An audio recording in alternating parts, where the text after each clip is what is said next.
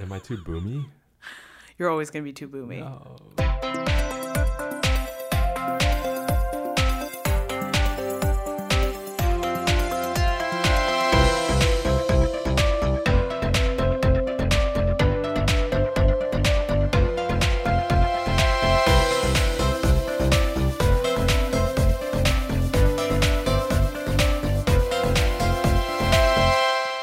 Hey everybody, welcome to The Bull and the Badger. This is just the Badger. I almost said Bull because I'm bad at this. But yes, it's just Badger in NorCal land. I've heard recently it called Snorcal, which I thought was a good addition. But unfortunately, I'm talking to two NorCalers. One former Angelino who used to love LA, but now she doesn't, so it's fine. What? We have tension. Yeah, we're talking about you. And here they are. What did you guys call yourself? Chris Nishikubo and Julie Sang? We could go by that. Yeah, that's gonna work. So Chris and Julie are very good friends. Chris I met in undergrad on an elevator, ironically, because we ended up living on the same floor. And then Julie, we roomed together in grad school. I'd like to take credit for all of your happiness right now. Whatever you're doing together, great. But I'm the one who brought you together, so you're welcome. I don't usually flaunt it in their faces. But sometimes people do it for me, which is weird. I don't understand that. But can you go ahead and introduce yourselves and tell me how hot it is today? Well, my name's Chris. Nishikubo. Chris Nishikubo Sang. It is like egg frying on the floor hot today. Have you tried it? Have you ever tried to fry an egg on the ground? I haven't, no. I think that's something that we should actually do. But it's such a waste of food, though. But for science, Chris, for science. I know. We won't tell any of our Chinese relatives that we did that because that's who would shame us. Everybody else would cheer us, but... That's exactly what I'm thinking, though. It's the culture. You're right. But it's about 107 outside, I think. Yeah. Wait, what was it supposed to be? Because in San Jose it said 109. I was like, peace out, San Jose. What was it going to be for Santa Clara? I think the max is at 107, and it's about 3 p.m. or so, right? So that is the max. Peak melting time. Peak egg frying time. Julie, hello. Hello. How hot is it, Julie? Well, my name is Julie, and it's very hot today. Hotter than Los Angeles. Hotter than Los Angeles. Give us a metaphor. Hotter than cold. Whoa. It sounds like winter will never come because it's so hot. Such that my palms are sweaty. Are you wiping them off in your dress right now? But that may be just because I'm nervous. No. Are you a palm sweater? Because April's totally a palm sweater. Apparently I'm a palm sweater. Oh my gosh. Only when I do podcasts. So, by the way, this is part of the reason why Julie's here is because April is not my the bull part of the Bull and the Badger to kind of be my INFJ, bring it back home kind of speaker for various reasons, which we'll go into. But this is good news that you're a palm sweater. I feel like we're kind of replicating the same circumstances. You know, April never likes to hear her voice, so that is also a thing. What else? You're both INFJs. She loves the world of counseling, and you're in social work. I don't know. There's a lot going on here that's good. Also, she hates the heat. I'm not sure if I know anybody who actually likes it, though. So we should find these people. We should. Exist? Nobody knows. Okay. Well, so I've gathered us here today, and we're actually sitting in a hotel room because it's so hot in all of the South Bay. Literally an alert went out on our phones. It's where were you when you got the emergency alert that there was going to be extreme heat? I was sitting at work and then I can hear beep beep, and then your friend got one in 3 different languages. 3 languages, yeah. I mean, it was hot for all the peoples in all the languages. I totally agree. But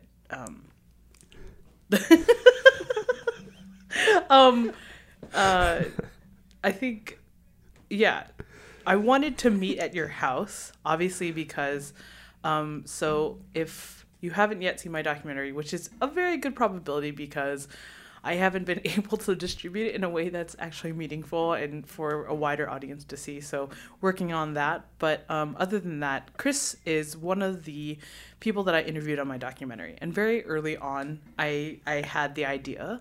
I had already thought about him. I had written him in. And I remember, you don't know this, Chris, we had to pitch ideas for our different doc ideas, and this was the beginning of class. So I started talking about like all the characters, and then I got to you and I started talking about like why I wanted to interview you, because we've just had a lot of conversations that are like deeper and more about like emotional things and not like just anime, which lately it's been just anime, which is totally fine. But like I started crying actually. Oh. Yeah, sometimes I still get a little bit emotional thinking about Ken, and it was kind of weird, mostly because like obviously he's not my brother, but like during that time it was obviously very meaningful. So anyway, Chris was in my doc, and part of the idea of bringing our dirty laundry here, I wanted to do it at Chris's house because we filmed there twice. So Chris was generous enough to give me like 2 really long interviews, and both of them I think spanned 2 days, right?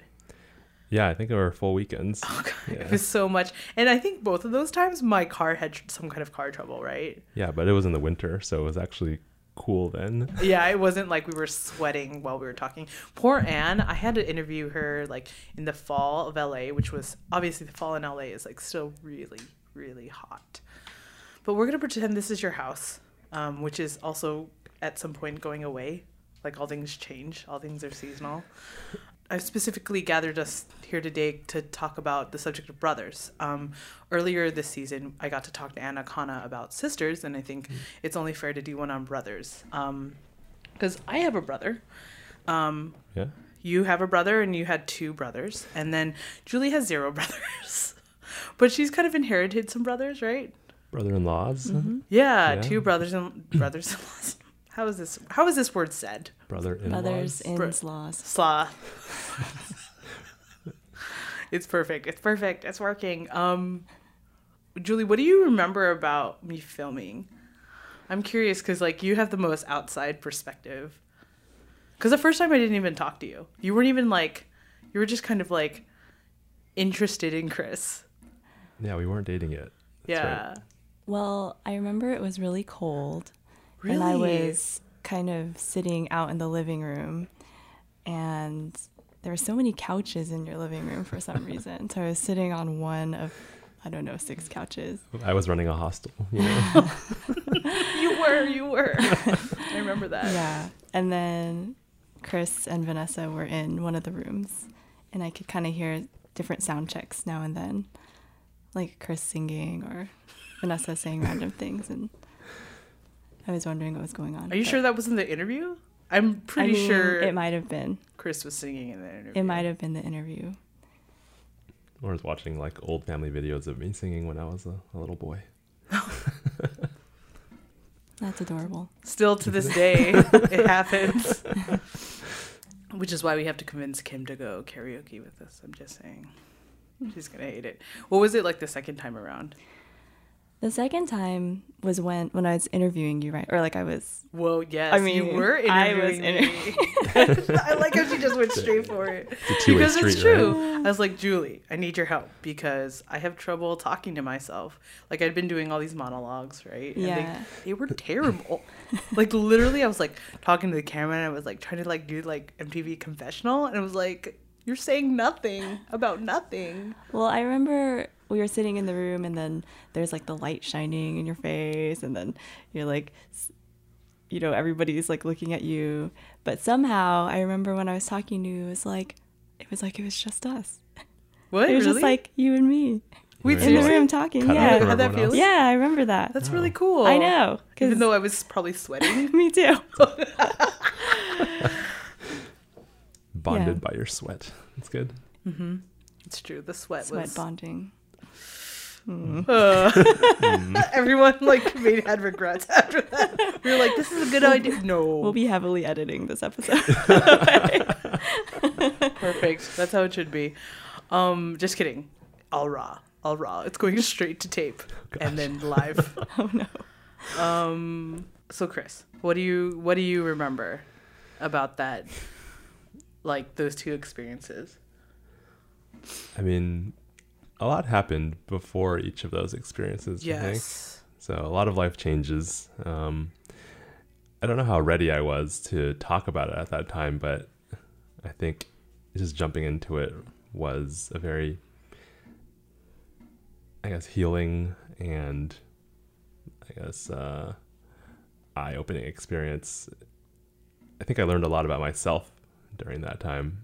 It's not something I really think about too much. I tend to compartmentalize things and not bring them up. You know, you can, the bigger a hole you dig. Here's your shovel. Yeah, the deeper the hole you dig, you know, I can put those thoughts down there and keep them like covered with dirt for as long as I can. So it's something that we talked about, I remember, in our interviews, that idea of kind of like escaping. But I guess it never like really made it. What's funny? I need to know like right now. we're digger. I'm still thinking about wrong ways to say what Chris was trying to say. The digger, the big hole, the whole. It took a few big. trials, but I'm sure that she'll piece together the Yeah, like, beginnings and ends of different words that I said to make Yeah. a coherent sentence. No, this is totally gonna work out.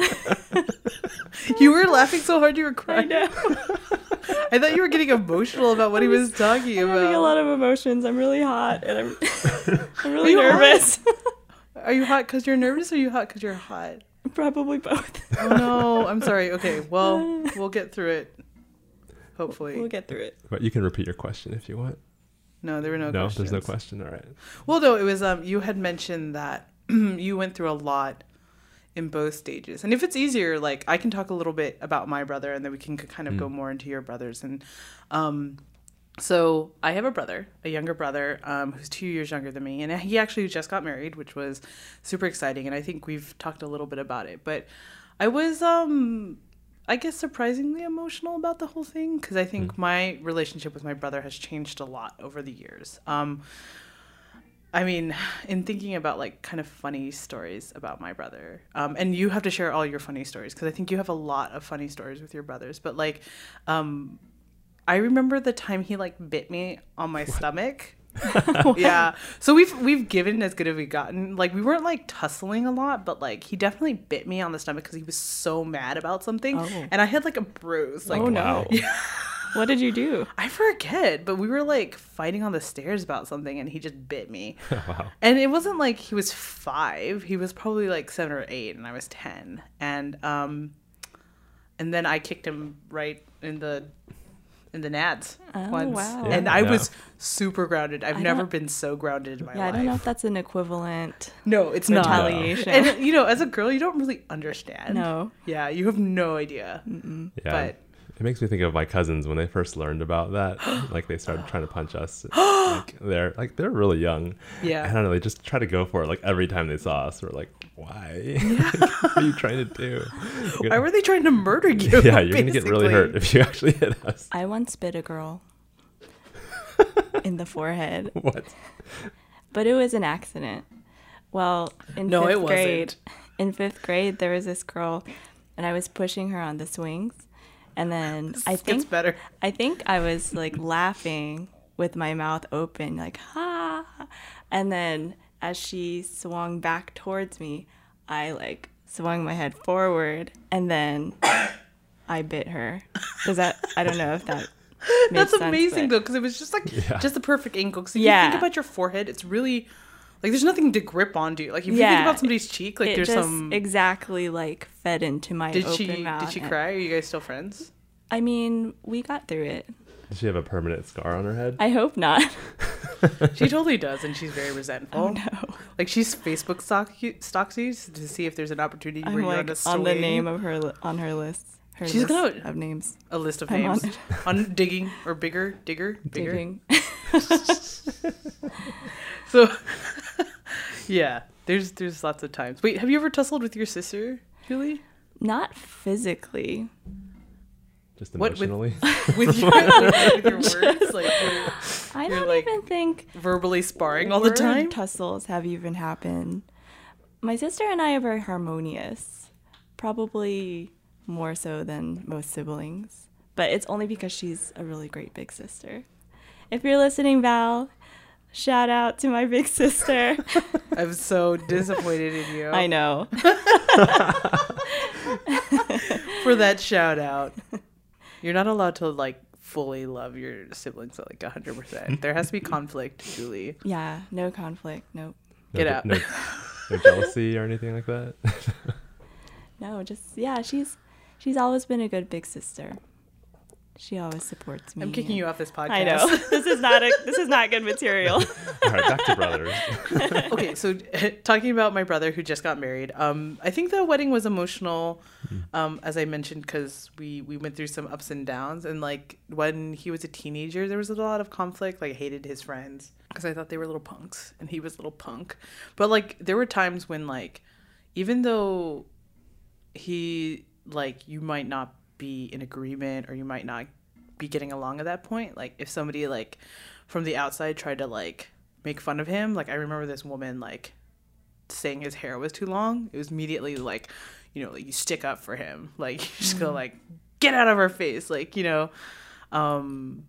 Yeah, there's just like a lot of, I felt protective of him, even though I feel like for a lot of his life he didn't need protection, because he was just like, he's a really different kind of individual who like pursued a lot more like risky sports. Like he was into skateboarding and he was into street hockey, and then once he got into football he got like really disciplined and really like into certain things, and he was like a leader in the church and stuff like that, and that's when I was kind of like, oh, you know, like he's different. And then when he got into college, like he was at SDSU, and like it was a lot more, there was a lot less tension.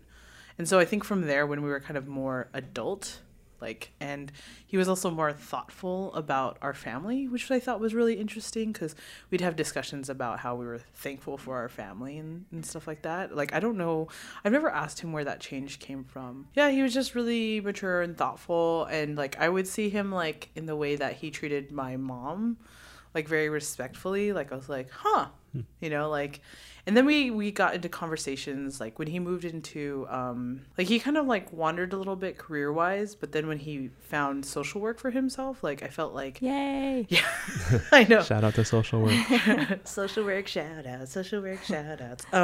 He really developed like strong emotional language, like, and we were able to kind of have more, I would say, like, I wouldn't say they're like vulnerable conversations, but it was kind of like we were able to talk about harder things, like about family, because he had at that point seen my doc and known that I'd been depressed, and like we talked about, I don't know, just like a lot more things as if we were friends, because before we'd never been friends. Like that's a weird concept for me, like to be friends with like my parents or friends with like my siblings. Like some people are like such good friends with their family members, and I'm kind of like, you know, like I've always thought of ourselves as kind of very separate individuals, and totally comfortable with that because we're all adults, but we have this common bond. And like there's some things about us that are like all, like sometimes I'm like fear going out to restaurants with my family because we're all really critical of the food. And if you like choose wrong, it's like, It's on you.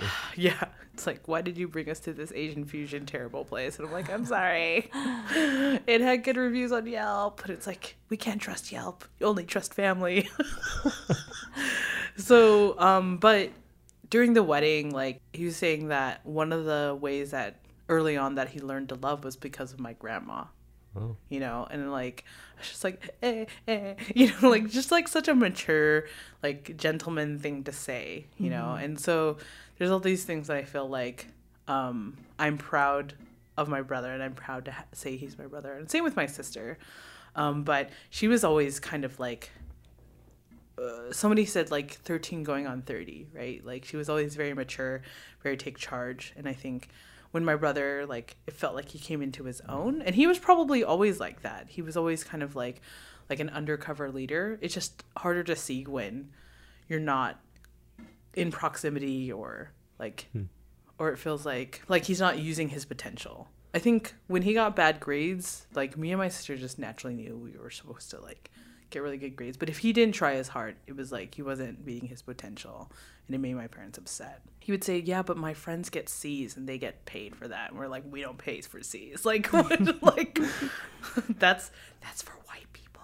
Oh, no. Yeah, I said it. I know my brother Ken would always say like C's equal degrees, you know, and that's how he went through college actually, because he was busy having fun, you know, in college. But in high school, it wasn't like that. And I think at the beginning of high school, he tried pretty hard. And toward the end, he found this game called Civilization, and he spent tons of hours playing that just to make sure he can defeat all the other civilizations, you know. Oh my goodness. Is this like Dungeons and Dragons, but like Risk? It's more like Risk. I guess it's like this not real time. It's this turn-based strategy game where you just go and you build up technologies. You start from like a settler and you build all the way up to like the Manhattan Project, basically. Whoa. Yeah. Pretty crazy. Are you supposed to like?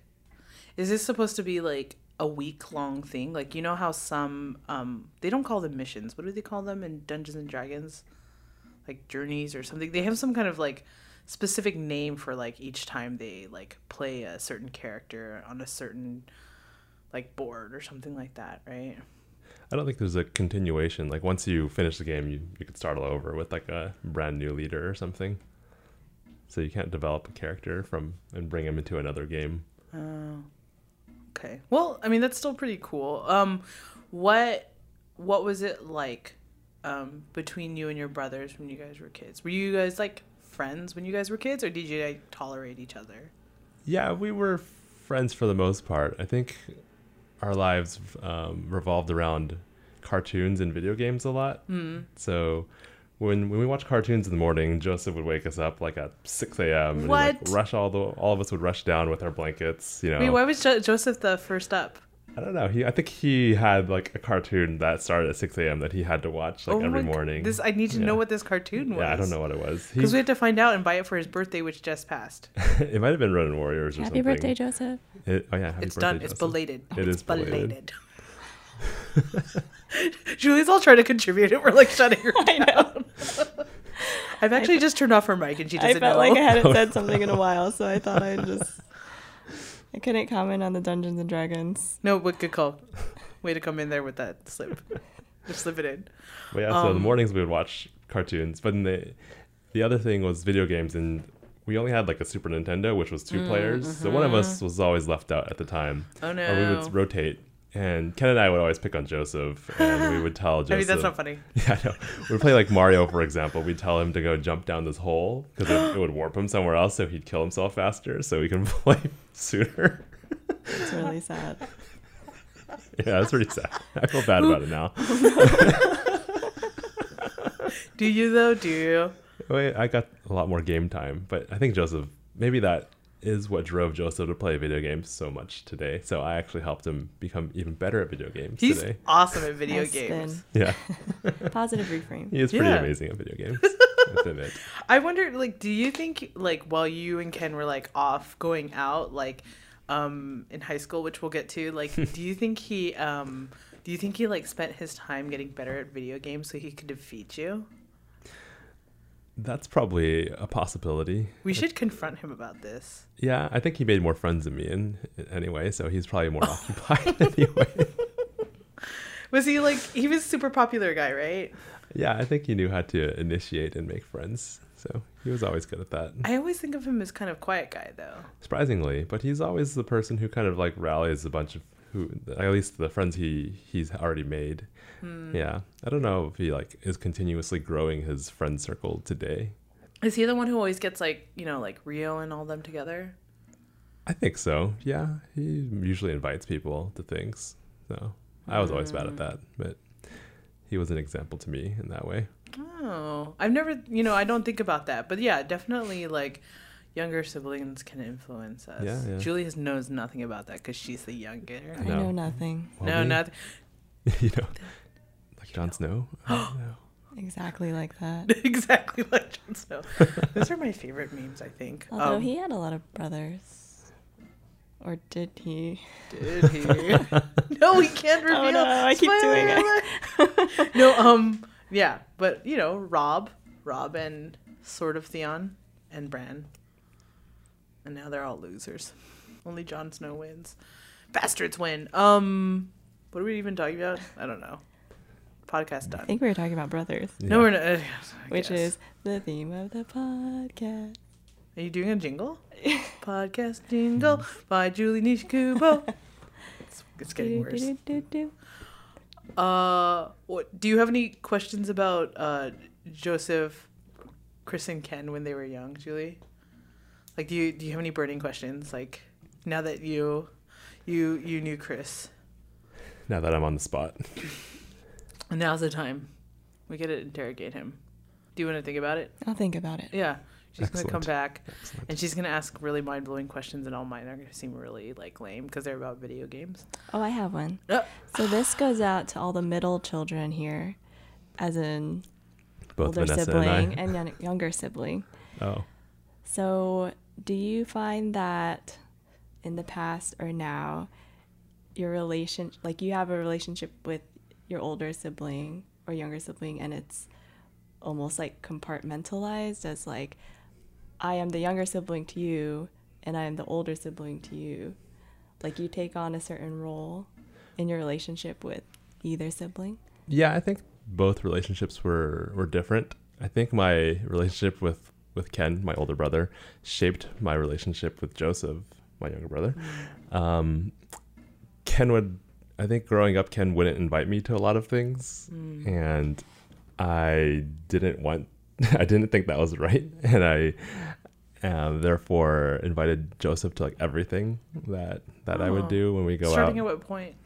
I think this was when Ken was in high school. I remember one time they were playing Super Nintendo, and I got really bad because they wouldn't let me play, and I had used all my allowance money to buy the Super Nintendo. Oh, wow. So Ken convinced me to do that, being the older brother. Oh. So he was a leader in that sense, like Sure, really charismatic and convincing.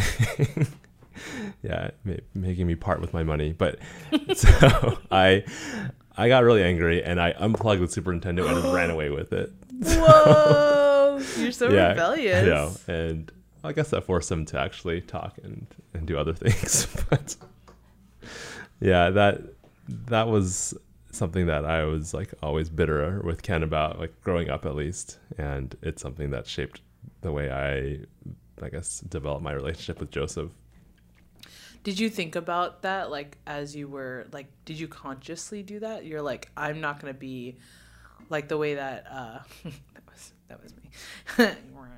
Oh, you didn't hear it? No, a throat noise? Yeah. Oh. You know when you drink something and Yeah, it like it's comes like, like, It sounded like I wasn't sure if that was you making the noise or your throat making that noise. it was all of me. It's All her of me and her makes all the noise. No? throat. Okay, I'm gonna stop. My question was, did you consciously try to do things differently than Ken with Joseph?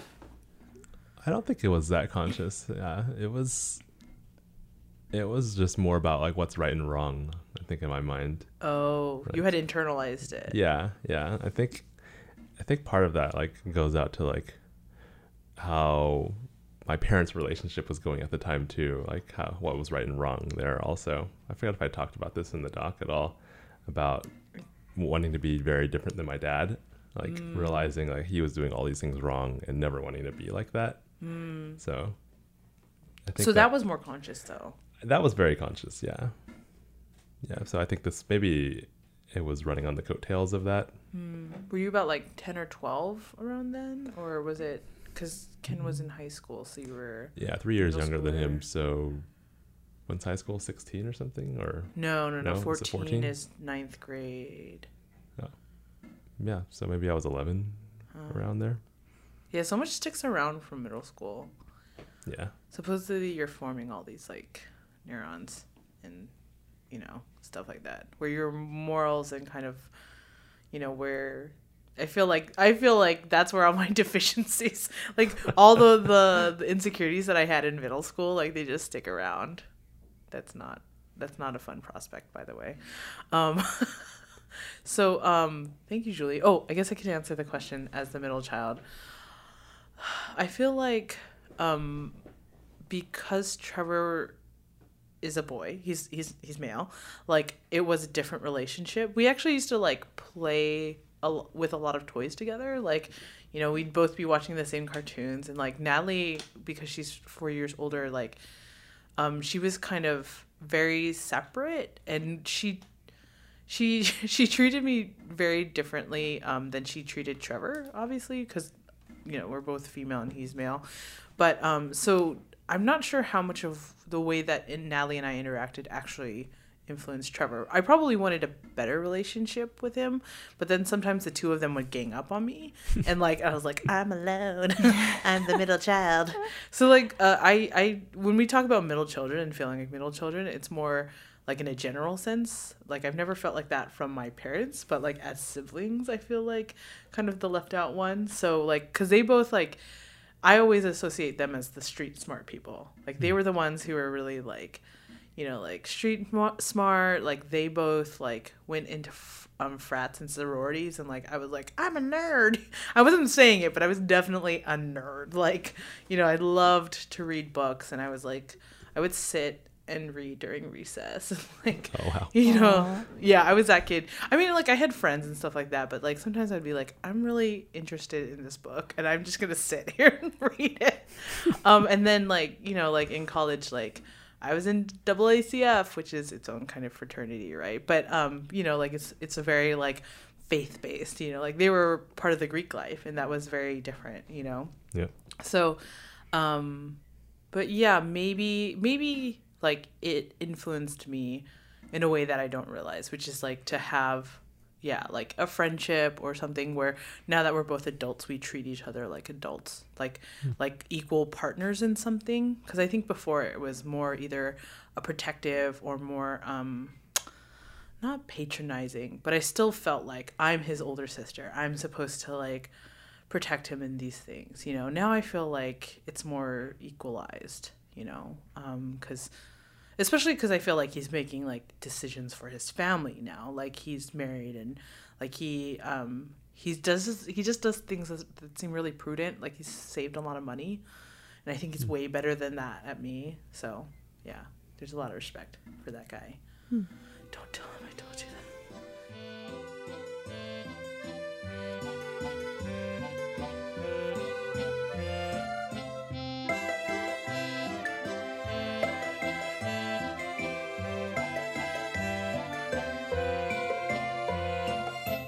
We were kind of just talking about you guys growing up, and it was a lot about cartoons and video games. And then what do you think it became? Like, what do you, like, once you guys progressed from there, what was the nature of the relationship? I think Ken was always a bit more aggressive than Joseph and I, and he would always kind of get us to grow up faster in a way.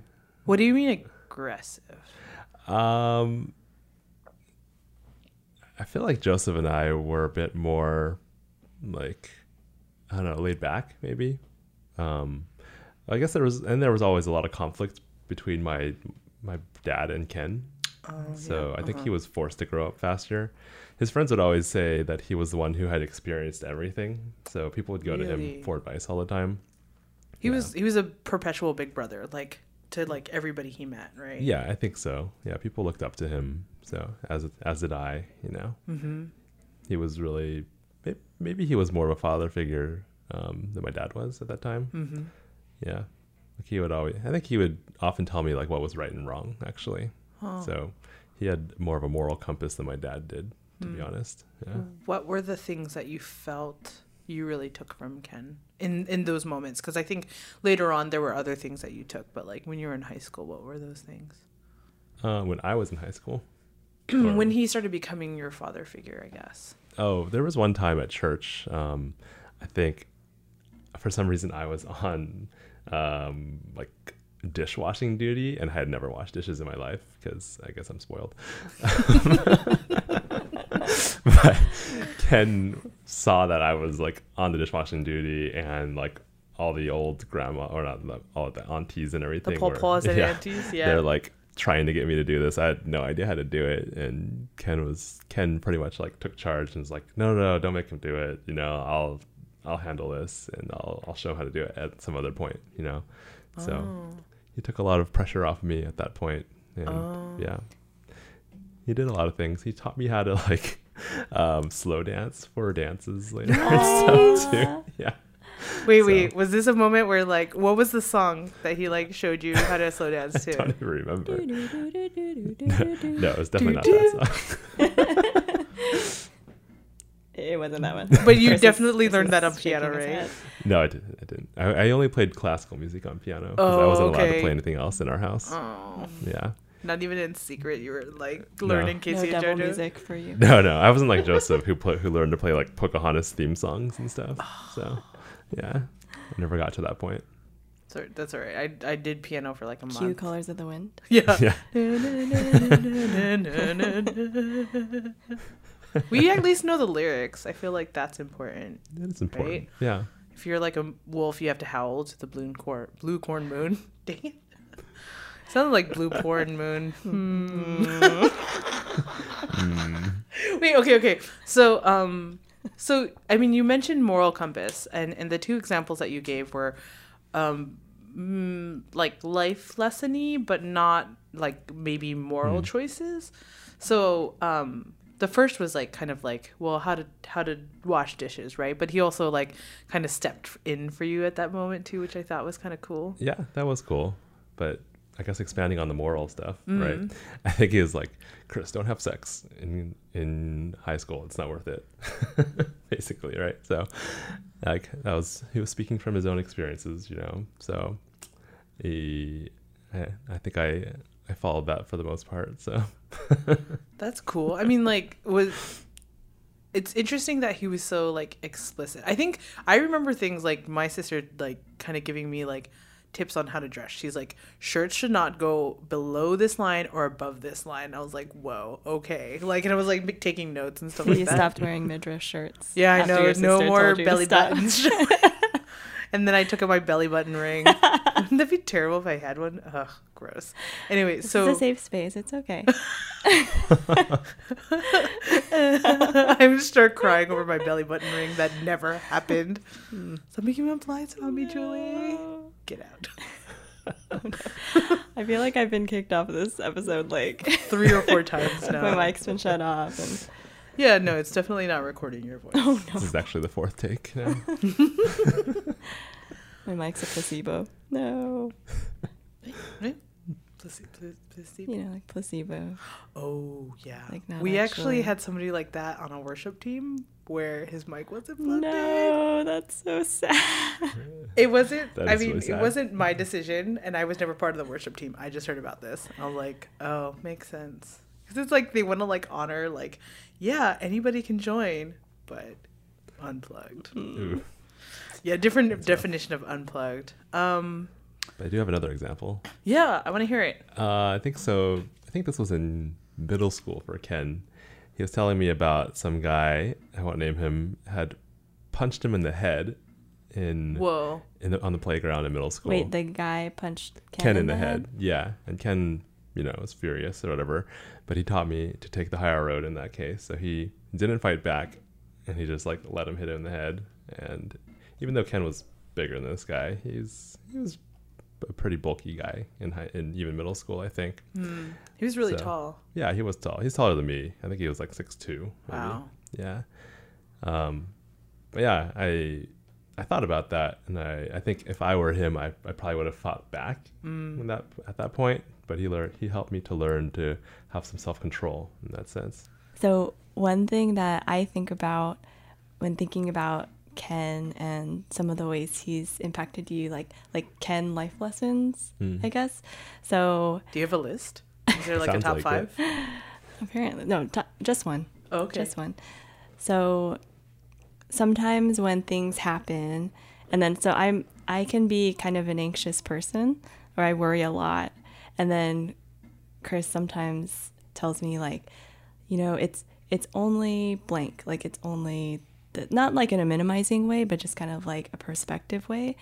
And it reminds me of a story that you told about Ken, where like you were like getting gas at a gas station, right? And then it was actually, should I tell it, or you want to tell you it? can tell it. Okay, so I think we were going to like a nice dinner like at Piohi's in San Diego with his friends, and he had invited me, and I didn't have any like dressy clothes or anything like that. Oh, right. So I had borrowed his like favorite pair of shoes, right? But that I was going to change into. So I had accidentally left the pair of shoes on top of the car, and we had driven off, and I was like, "Where are my shoes? I don't see them in the footwell or whatever." And we were like, "Oh shoot, let's go back." And because I remember putting them on top of the car, and when we went back, they were gone, right? Yeah.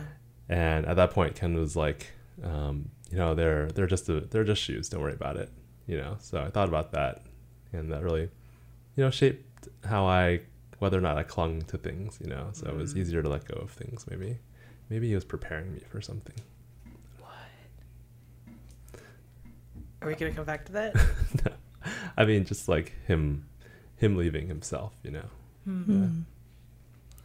Yeah. Now that we're here, let's talk about it. Okay, sure. And I think we obviously got to talk a little bit. Just open and close the cabinet for some reason. We got to talk about it on the documentary. Mm-hmm. But for the people who haven't heard the documentary, if you don't mind, I'm going to kind of just summarize really quickly. Well, please do. And then we can jump more into direct experiences. So I got to meet Ken in first year of college, and he, as I mentioned before, he had been a big part of our freshman year experience where he was driving us around, and that was awesome. And like I definitely didn't go to that dinner, but I remember going to Sushi Oda with him in Pacific Beach, and it was like one of the best sushi dinners in my life. And like it's still one of my favorite restaurants in San Diego, and that will always be like something that he was a part of. And he was just a much better driver than one of the other people who was kind of like babysitting us, because like we had a lot of like big brothers and big sisters when we went to UCSD, and I think we were really lucky in that sense. But then I always enjoyed like Ken taking us around. I was like, oh, Ken's gonna drive us, yay, and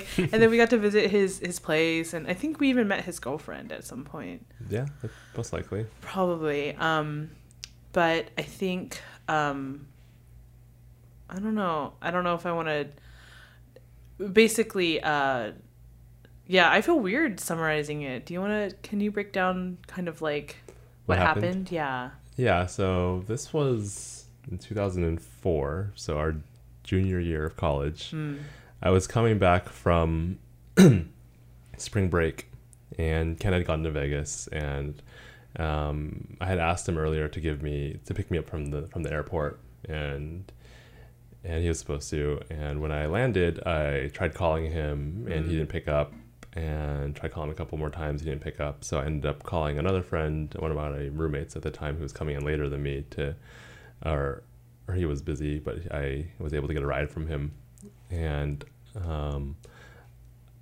I was worried, of course, because Ken wasn't picking his phone up. And it wasn't until later that I got a call from a detective at that time, and Ken had passed away in a car accident. The car had rolled over, and he had been ejected out of the car.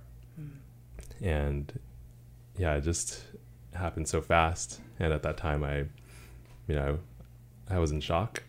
I actually called my mom and told them, and I told Ken's girlfriend at the time too, and all those things were, now thinking back, it's pretty crazy to do that, to announce this type of news to someone. But I felt like it was my duty to tell these people. I even called his work to tell them. Wow. Yeah. And I don't know, I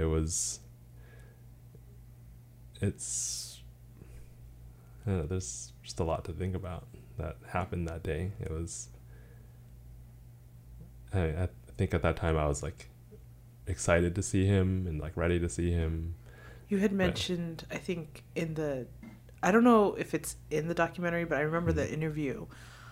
you had gotten a really great grade in a specific class that you weren't doing so hot in before, and you wanted to tell Ken, right? Yeah, I think so. Yeah, I think I had like doubled down and studied a lot that year or that quarter or something, because I was coming back from like a not as good quarter. And I think it was one of the harder classes that we both knew of because we were the same major in double E.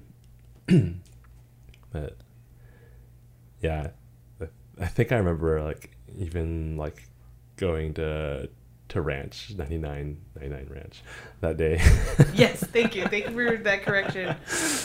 I don't know which way it is really, but I had like bought all these ingredients to make like linguine with clams or in clam sauce or something like that.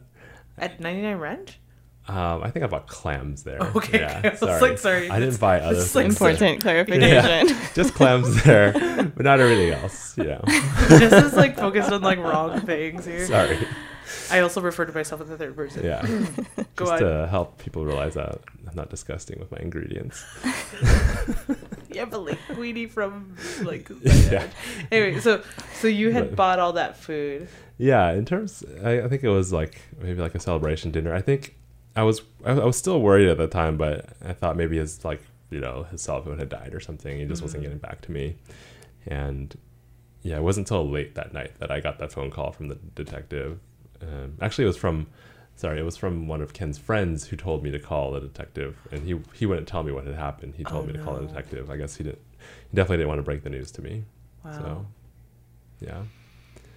And just that whole week was a whirlwind because I went back to Stockton for the funeral too. Right. And I dropped out of a couple classes because it was just too much. I mean, I still took like 2 classes and I tried to take it really easy. But yeah, it really was getting hit with the sack of bricks, because I mean, in that week I had to go through all of his stuff and try to find a suit that would fit him, and just like seeing all the different things in his room. And Oh yeah. Yeah. I remember. Yeah, I kind of remember that vaguely, mostly because there's all this music that you inherited from him. You know, like Yeah. like going through his hard drives and stuff. And I think, yeah, it was kind of a really intense period for Yeah. for your family, you know, for all your friends and for Ken's loved ones and stuff like that. And sorry, what were you gonna say, Julie? I was just going to say it's hard when you lose a loved one and then you're processing everything and you're kind of in shock, and then you have all these logistical things you have to do, like planning for the funeral, or just, you know, things that you kind of have to put yourself in autopilot mode to just like get through it. And then comes your own like grieving process too Yeah. after that. Yeah. So, I mean, speaking of the grieving process, I don't think I really processed it till like months later, because I felt like I was heading up all the, I guess, logistics, with most of it. Yeah, it was pretty crazy at that time, but I mean, I guess there's always a silver lining though. I got to see like all the different friends he impacted in his life.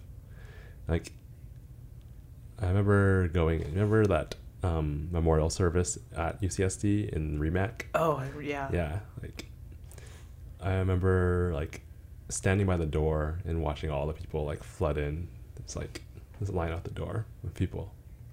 That was awesome. Yeah.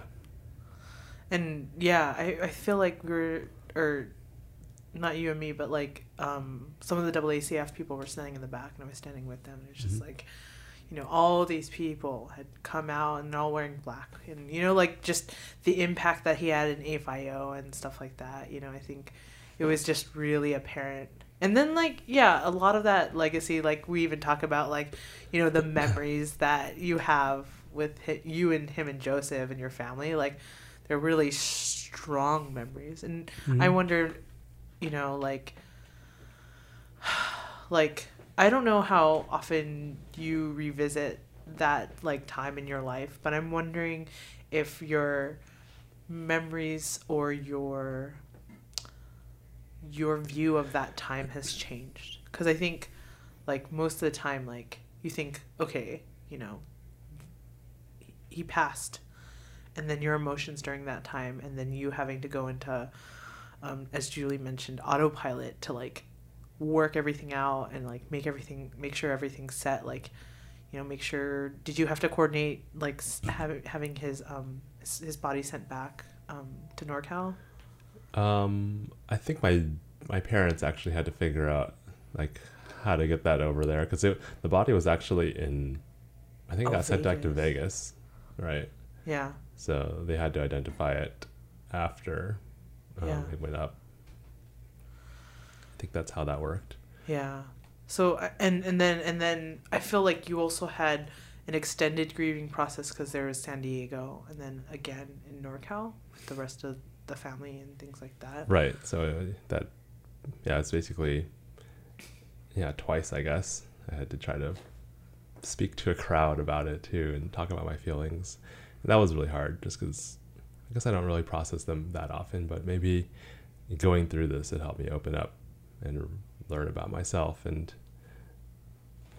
I guess I don't know, maybe I cry in public more often than I think I do. But we did just cry over, like, what happened at Hurricane Harvey and, like, you know, people helping other people. Yeah. So that is true. I think we have, like, skewed perspectives on how much we actually cry. But only just the three of us together. Yeah. We like collectively cry. Yeah, we collectively. Try not I to don't do know that if you outside cried of that. though. Like, Julie, we didn't see you cry. I mean, It was like a I little teared up. a small dribble. Not like Chris. We were like, But you talked ugly about sub. like then versus now, right? Mm-hmm. And back then I think it was like an emotional overload and trying to figure out, like, everything in terms of, like, both, like, leading this from a logistic point of view and also trying to find time to grieve and also hold back my emotions when trying to speak to all these people. And I think I watched, like, my family, like, cry a lot too, and that was hard. But today, I mean, it's been 13 years, something like that. 2004, right? Yeah. I'm coming on 14, so I think it's been, and my memories have definitely faded to some extent. I mean, there are still some strong ones that come back, but I think that my dreams of him are very infrequent now. Like, they used to be like once a week kind of thing. Like, he would come in my dreams and I'd be, like, excited to tell him something, wake up, realize he's not there, you know. Wow. For how long? I think the first 5 years maybe. Wow. Yeah. And I think my mom the same way, but I mean, Ken was it was a very shocking thing. So Because it was sudden. It was very sudden. Yeah. He was only 23 at the time. So. Wow. I remember being 23. I mean, Yeah. do you remember being 23? I was, like, barely an adult, I guess, at that point. I feel like we were studying. No. I was back in LA. Yeah, I think I was working. Oh, yeah, I guess that's another thing. Like Ken was working at a company in San Diego at the time. And this is, like, a random story about how I got an internship, because I ran into one of his old coworkers in a pool that I was swimming at. Yeah. What? And he recognized me and asked me if I was Ken's brother. Oh, wow. This is after Ken passed away. And he helped me get an internship after that. And I got to meet all his old coworkers. Mm-hmm. So there was that part of it too. Like, all these people that I didn't know who were, like, telling me how great my brother was and how much they missed him. So. Yeah, it's yeah, it's kind of nice that those memories live on, right? Mm-hmm. What do you think is your strongest memory from that time? And is there anything that I feel like this might be a weird question, but like, is there anything that you wish you could forget? Like, I don't know. Sometimes I go through life and I hit myself on the forehead because I remember something that I did wrong or I feel weird about or I hate, And I'm wondering if there's any like regrets or things. I remember like telling like a silly story like that was personal to me, but then I realized the context of it was like kind of out of place. Like it was just the story about like me learning. It was a dishwashing story actually. So this goes back to that and ties that in a nice bow. But I was washing like a knife and I thought like this sponge was thick enough to the point where it like the knife wouldn't cut through it. Sure. So I was washing the edge and like holding it like tightly and I cut my finger, of course, and Ken taught me how to wash a knife and I told that story and I was like, that makes me sound like dumb, but but I don't know, it just came to mind for some reason. Like I had to tell it, and that was at at UCSD during that memorial service. Yeah, but I don't know if I regret telling that, but it was a personal story that I felt like it needed to come out for some reason. Yeah. Well, yeah, it was like a strong memory for you. Yeah. But I guess you're asking another question about like what's like the strongest memory. Probably calling my mom. Like I think just hearing her scream at that time. Yeah. And it's so much to take on for yourself. Like so many things changed in that one moment where it's like the loss and then you having to step up as like the messenger for your family, or like you already felt so quickly that role shifted for you. Like it's my duty now to call my mom and it's my duty to call his work and that's it's a lot to take on and process like in that moment. So I'm sure that's a really strong memory and feeling. Yeah, it was definitely a shock to my system at that time. So I think my body remembers it all, Oh yeah. Yeah. Oh yeah. I got a chance to ask Anna, like, because for her and what happened to her sister. So I don't know if I mentioned this, but Anna's sister actually committed suicide. She was 13 and I think Anna was like 18, around there.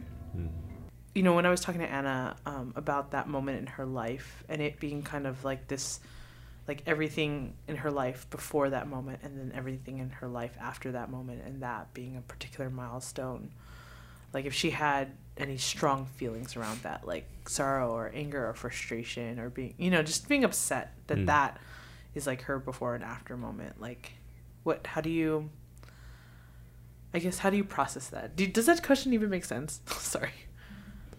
Like, how do you process that transition. moment? Or how do you, like maybe even how do you feel that is something that now marks your life? I mean, it is definitely a defining like milestone in your life, and I think during that time there's such an information overload. Like you have to just like generalize things, and for me, I felt like I had to take on a new leadership role. And Ken was definitely the leader of our family. Like I mentioned before, he was like the father figure to me, right? So without him there, and my dad wasn't much of a father figure in many ways, but I found myself like looking for people like Ken, and making friends that were similar to him and looking up to them in that way until I finally like realized in myself that I needed to take charge and become a leader in my own life and kind of define that myself. But yeah, so I think it was a big transition for me from kind of this follower that was always learning from Ken into someone who can finally like take my own life into my own hands. Where do you think that transition happened for you? it took a long time, actually. It probably wasn't until I, faced my fears and went into doing my MBA, I think. Yeah. 'Cause it's definitely out of my comfort zone to do that. It was only a year or two ago then. Yeah. Two, because you've been in your new job. Yeah, because I think I've always had some friend or boss or someone that I've kind of replaced Ken with in a way, at least figuratively and, as a leader. Right. What does that look like for you? What does it mean to like have, be your own leader in your life? I think it's freeing in many ways. Like, I can finally feel like my decisions make sense and have some value to them, because I think in the past I was always looking for confirmation from other people and always second guessing whether or not I was making a right decision or not. And maybe that still comes up here and there, but I do feel a bit more confident in making decisions now. And that, maybe it's because I'm 33 now and I've gone through enough things to realize that I have the skill set and the leadership tools now to finally make good decisions that I think are good, So it's more about my own judgment than someone else's. I think today I guess it comes out maybe most in the workplace, because that's where I get to make any kind of decisions like that. I feel like it's more comfortable to be more outspoken at work, to speak in front of execs and just be myself rather than trying to find the approval of a father figure all the time. I think that is what's freeing in many ways, and maybe in other relationships too, even in our marriage and everything too. I think it's easier for me to be confident in my decisions of where things are going, and yeah, I think it opens up another way of looking at life in many ways for me. The immigrants' kids have a lot of obligation, guilt, and responsibility to please their parents. Not necessarily to have good communication with their parents, not necessarily to have a good relationship with their parents, but just not to disappoint the parents. Hey, Badger here. You just heard an excerpt from my doc, The Laundromat. It's a personal exploration of the silence and shame in Asian American culture. If you want to hear more about it or watch it online, please visit thelaundromatdoc.com. That's TheLaundromatdoc.com. Thanks. Julie, did you have any questions for Chris around kind of or even what are ways that you see Chris demonstrating leadership? Well, I think he was sharing, there's kind of been a journey that he's taken to grow into his own leader versus following in the footsteps of someone else. And I think it's been symbolic in his career choices in terms of with Ken, you kind of, he was an engineer, and so you were an engineer, and he wanted you to go to UCSD, and then you went to UCSD. And then lately, in the past 3 or 4 years, you've kind of decided to take your own path and face some of the things that maybe you always thought were just qualities of maybe Ken or your leader role models, even things like management, right? Or public speaking was one thing that you were really trying to confront in yourself, and making decisions, and then all these things I've witnessed you grow into, and it's been cool to, I guess, be able to walk alongside you in your journey to, and yeah, I think as much as Ken impacted you, it's almost like the absence of Ken has also really impacted you too, in leading you to who you've come to be. No, I do see that in myself. So it's definitely been a gradual growth. It's been a very long journey, I think, in understanding myself. And I mean, it's still a journey. It's still a work in progress. But I think it's exciting for me to turn this new leaf and really begin to understand who I am and who I can be. I'm going to talk over the train because I don't even care anymore. There's a train and it's going to go by. But I was curious, when I think about growth in my own life and who I'm supposed to be and who I want to be and all these things, I get frustrated. And was there any time when you were kind of growing into Chris as his own person, like as your own man, like, was there any point where you're like frustrated with yourself, or like you wish you were stronger or like wiser or things like that? Yeah, I think all the time. Like I think I was very aware of myself following someone and looking for approval, looking for confirmation, and trying to like wonder why I couldn't make those decisions on my own. Like I was frustrated with second guessing myself all the time. Like it's as if I just didn't trust myself. It was weird. What? Sorry, you. Sorry, did you finish that thought? No, yeah, I think it's complete. And What? period. Oh, and one more.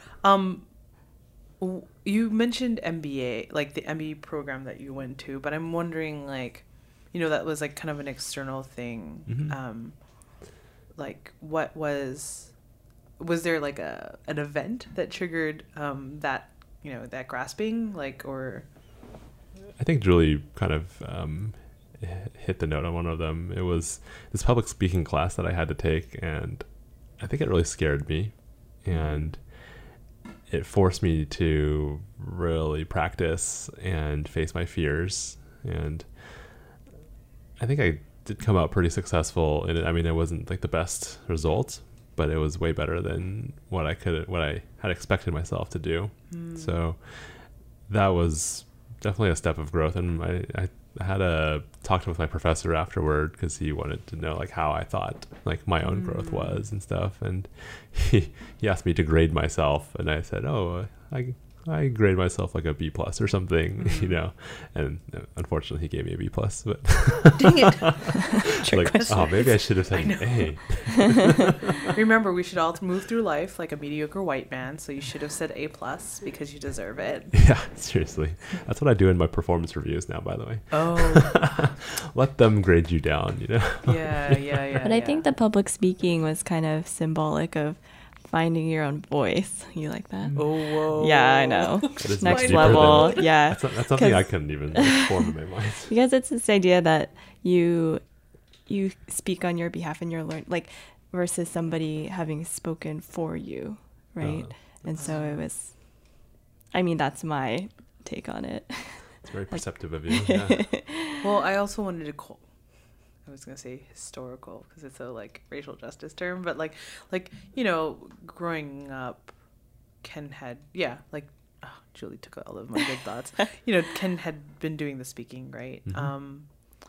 And it was an opportunity to come into your own as a public speaker, but I also want to acknowledge that one thing that I learned in the process of doing the doc, and maybe you did at the same time as you were saying it, was, that you wanted to speak up for your brother, for your sister, now that you've, now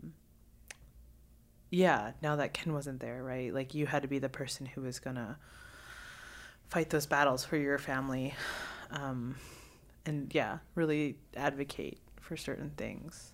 Yeah, I mean, I think I brought it up in the doc that my dad asked me to be, or told me that I'm like the head of the household now after my mom passed away. And I think that really, triggered it even more. And But that was before the public speaking class. That was right? before that, yeah. So maybe this is another milestone in this whole process. But I think that was just a realization and not me following through with it yet. So this was like a checkbox, maybe, like saying like the reins are passed to you, but it wasn't me taking the action yet. Well, there were almost two moments where I feel like your dad delegated responsibility in a certain way, where he said that you were the older brother now. True. And then after Ken passed, and then there was a moment when your mom passed that then you were head of household, right? Like you made decisions for the immediate family. Yeah, which was kind of interesting to me now that I think about it today, realizing that maybe my dad always deferred to my mom as the head of the household. Oh, wow. Maybe that was what it really meant.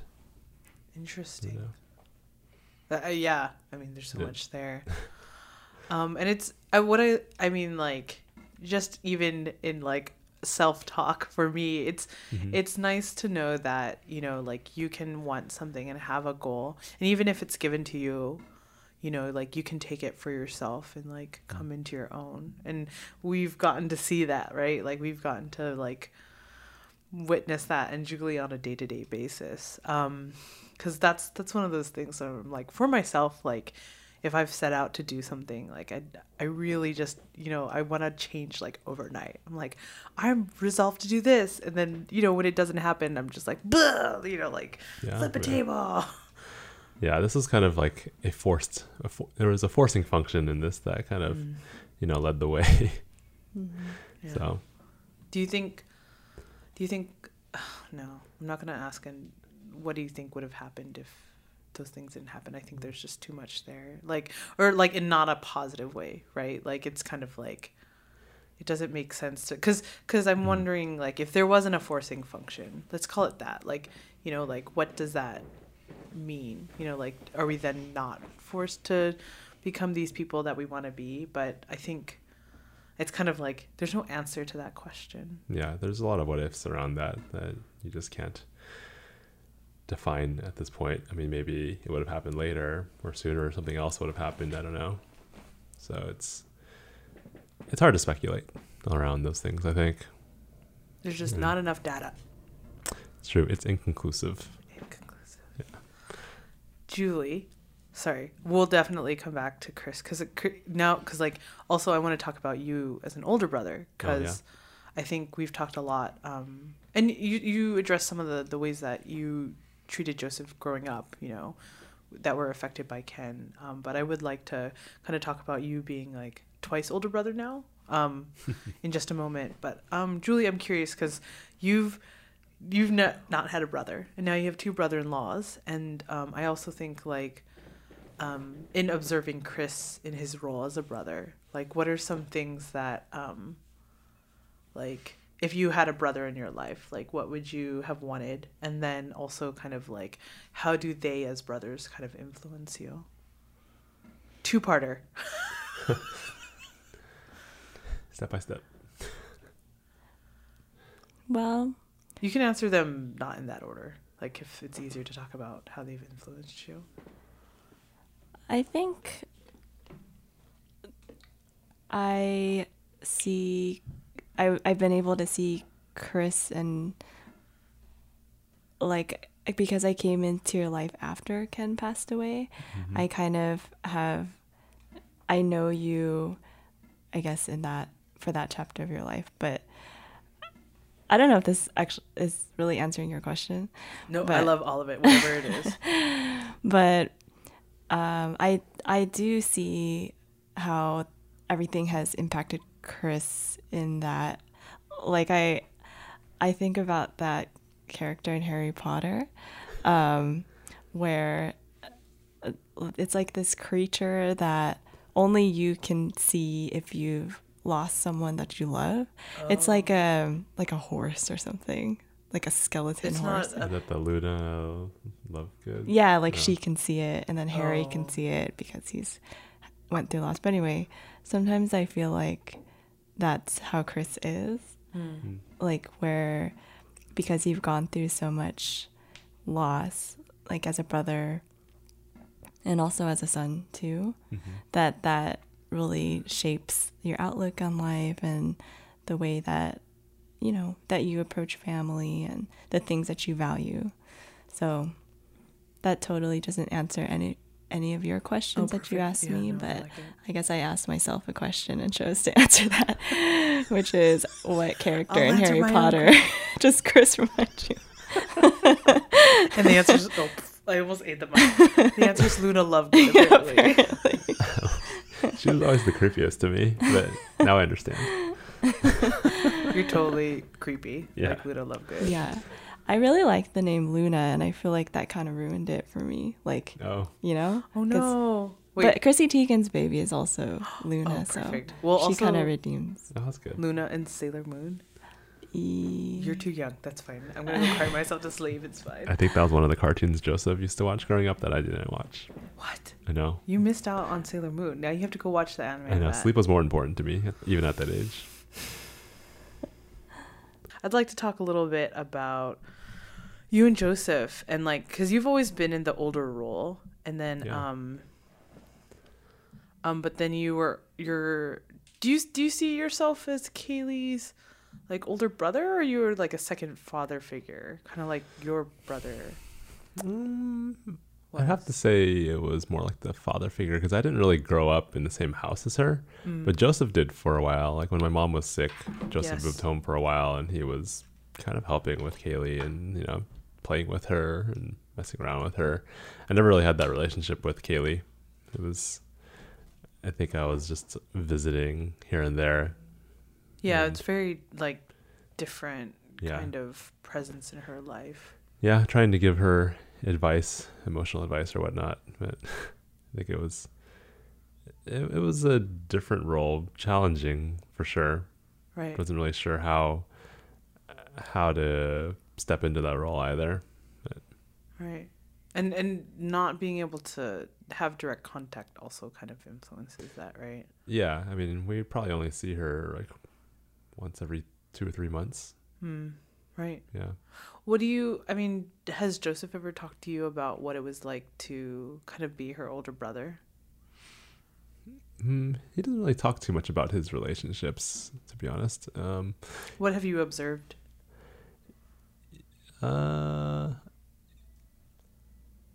I feel like he does very much play the brother role. I mean, I don't think he's like scolding her too much or telling her what to do too often. I mean, growing up, he was just messing with her, like. Yeah, I remember kind of wondering if he was going to take revenge on her, Yeah. the way that you guys kind of teased. Do you see... I feel like we had a conversation like this in the interviews, but I don't remember what his answer might have been. Like what he learned from Ken, and then I wonder if he took some of those things and passed them on, like to Kaylee, good and bad, from you and Ken. Yeah, I mean, I was with Kaylee. I think if I compare like what I was doing with Kaylee and what Joseph was, I was trying to teach her math and like all these like school related subjects, whereas Joseph was pretending that the police were coming, and he would tell her that the police were outside trying to get her, and she would get really scared. So I think she has a phobia of police, which I kind of wonder what will happen when and if she starts driving and she gets pulled over for the first time. So Bum, bum, I bum, know. which is inevitable. I kind of imagine her like driving off, like on the run, but On the lam. Yeah, but Joseph specifically, anything that you think he took from his experiences with you guys in translating it into being an older brother?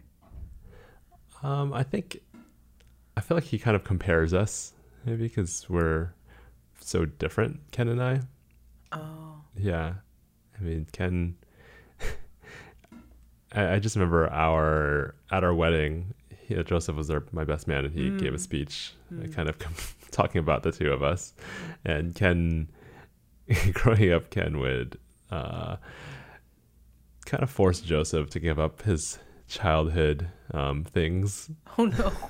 Like, oh no. he would walk into his bedroom with a garbage bag and just fill it up with stuff, like his blankie. He had this clown blanket that was like that. It was pretty trashed. Like all the cotton had gone to one corner, but Joseph still like held on to that thing. That was the blanket he would How bring old was downstairs. he? I think he was maybe in like 5th grade or something. Yeah. And Ken like took all his Pokemon cards and Pogs and everything like that. And Pogs. No, not the threw 'em. Pogs. I know. Pogs. Not the Pogs. Don't cross that line. Don't Yeah, cross the we Pog spent line. so much money on those slammers, you know. I I know, know. the slammers. The slammers were really expensive. Did you used to go to Del Taco and get them? What? They have a I Del know. Taco. I think I might have. Yeah. They had feel them bad at now. Del Taco, like when you buy a drink or something. Del Taco didn't come to my hometown until, Oh, it didn't? until like high school. Wait, is it just LA or is that in the Bay Area? You make it sound like Del Taco, like your town was so bad that Del Taco was Probably. afraid. I mean- Well, come on now. Like, The 209. let's not compare the cities we grew up in at all. I mean, I'm at a huge disadvantage. Mean streets of Arcadia. What are you talking about? Yeah, I guess. Yeah, Uh, there were some happenings there. Yeah, only to me. What was I gonna say? Yeah. What were some of those other things that he compared the two of you on? I think he did realize that I was nicer to him overall. I kind of let him be who he is, or let him be who he is. So I think he appreciated that. I don't think I was judging him as much. Ken would often tell us to not take the things that my parents would offer us, because they never really bought things for themselves, and he recognized that. But Joseph, being the younger child, he kind of accepted all the gifts of love that my parents would shower down on him. So I mean, I guess I'm looking at the difference of how Joseph and I took Ken's advice, whereas I would always listen to it, and I was very obedient about it. But I think Joseph still had maybe more of a he wasn't really rebellious, but he maybe thought more about whether or not something was right to him or It was not. maybe more independent. Yeah, maybe more critical of what people tell him. He's very much an observer. Yeah. Observer versus. I guess someone like a reactor or a responder. How did you see your relationship change, like from the before and the after moment, and then even because it's been 13 years, like from that moment to now? Well, I did have to take Ken's role in many ways. I mean,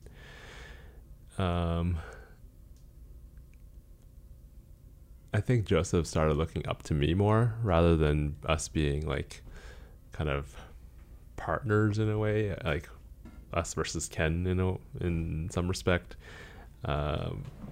Joseph would defer to me for a lot of things, especially discussions with our dad or arguments with my dad.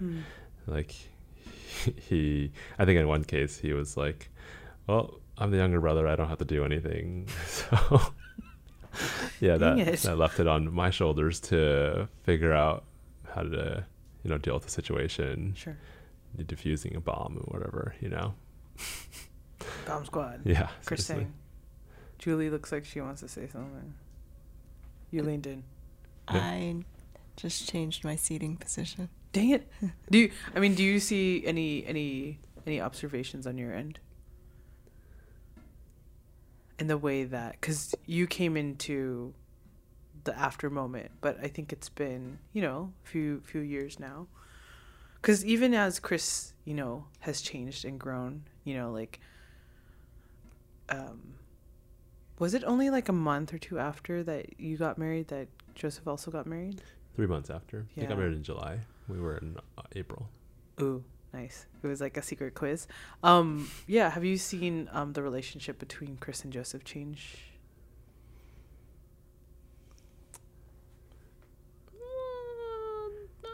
Not significantly, I wouldn't say. No, I think Joseph's role, like his own role, has changed a lot because he's gone from brother or just husband to father now too. Right. So I think that's a big change for him, and I do see a lot of growth in that sense. Like he's a really good father, I think.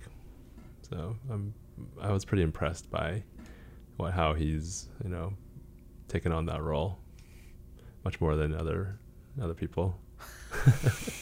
Let's not compare anyone, but just I'm like trying to people in my figure out who life. you're talking about, but Let's I'm list like, people we yeah, don't. the following people are terrible fathers. And cut. No, I wonder, do you think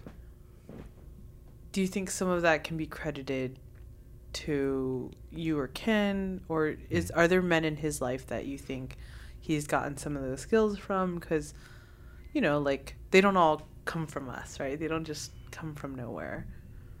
Yeah, like I wonder if Ken was a father figure to Joseph as much as he was to me. Like, I think Ken or Joseph has a lot of like men in his life, like at the church he goes to. He has his brother-in-law, like Van, for example, who I think he looks up to him in many ways too, and they spend quite a bit of time together. That's cool. Yeah, so he said they're pretty close too, but. Yeah. Dan's like so gentle too. I know. I feel like it's a good match. I think it's a good match too. So I'm glad that they have each other. Do you think Joseph ever aggressively asks, his daughter to kind of grow up faster? No, I don't see that too much. I see him wanting to help her a lot often, but I think she's actually quite stubborn and wanting to like do her own thing all the time. Oh my gosh. Yeah, like no, I'm gonna put these pants on myself. Don't get your hands away from me. She's really industrious and talented. It's like when she puts her mind to something. Yeah. Yeah, there's no one stopping her. Like, you cannot get in her way. Like, She has great hand-eye coordination Oh, that's great. and the fine motor skills. yeah, They're all there. it's all that video game playing that Joseph passed down to her. That's what I was thinking. That's exactly what I think surgeon about. hands, Oh my gosh, that's awesome. Part of the process too of like growing into a new role as the oldest brother for Chris, and then like the man of the household or whatever. I think it's also been not only taking the qualities that maybe you aspired to that Ken had, but also figuring out even maybe what you wanted to not leave behind, but like things that you wanted to make your own. Like you were saying, sometimes Ken would like tell you certain things, and then I think growing up you took those things and were like made your own choices, I guess, about the things that, you know, like how you wanted to handle things or like what you would do versus like what Ken might tell you to do. Yeah. If that makes sense. Can you give me an example? I can't even give an example because it's just like this abstract thought that I'm having. Perfect. Let's stay in the abstract always. Needs concrete.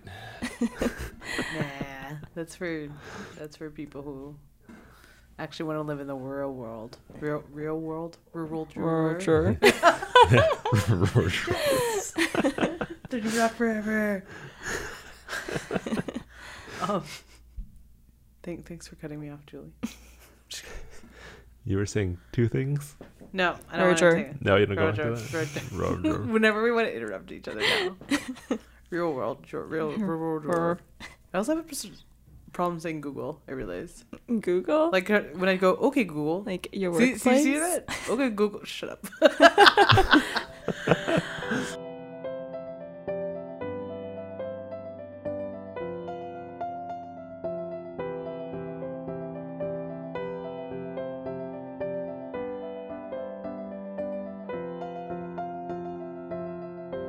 But I did want to talk about the impact that the documentary had, Navel, Oh. Fuzzy Navels, on kind of your process, because I think you touched on it, and it's not to say that that this documentary is everything, but it was an important.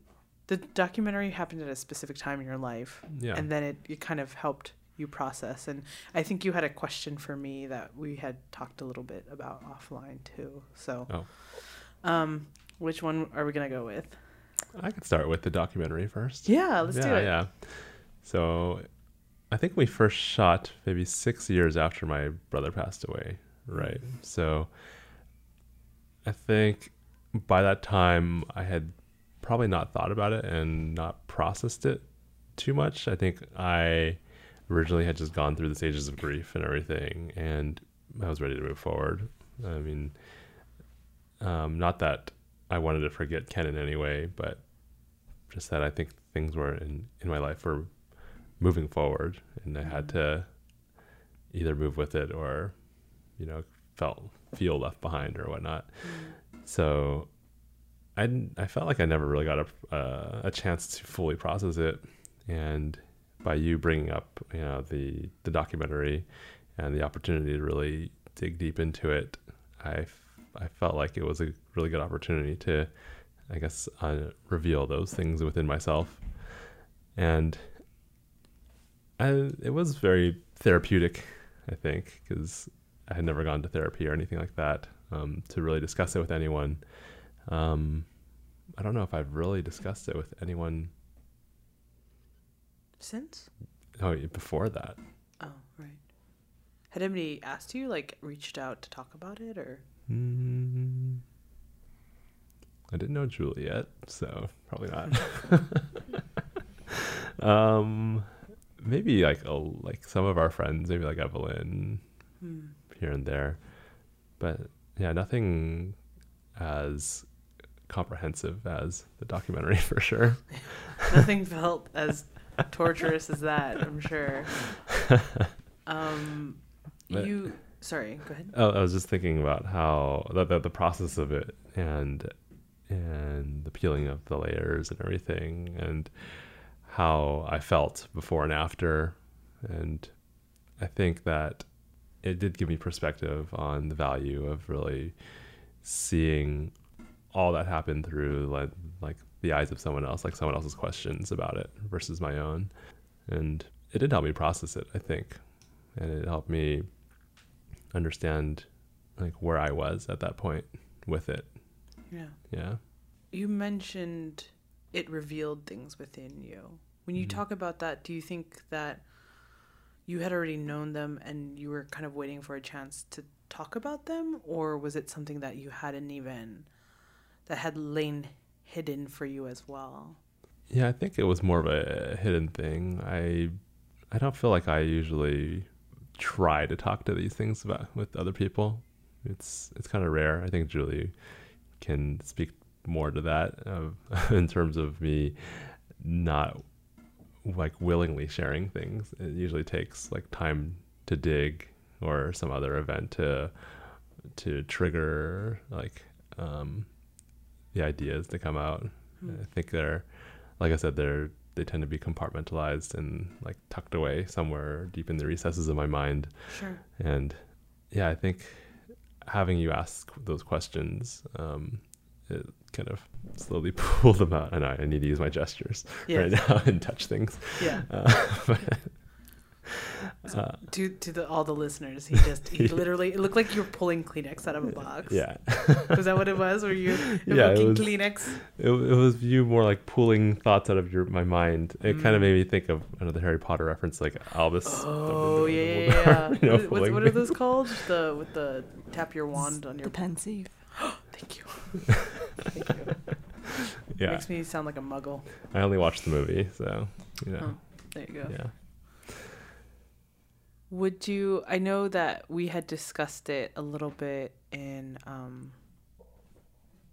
during the documentary process, but have you gone to therapy since? And if not, are you going to, or are you considering it? I haven't gone to therapy. I've thought about it a lot of times, but I just haven't gotten myself to, make an appointment or call a number.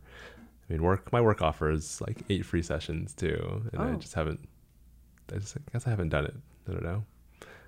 Maybe I'm afraid of it. Maybe that it's gonna, reveal even more about myself that I don't know if I want to know about just yet.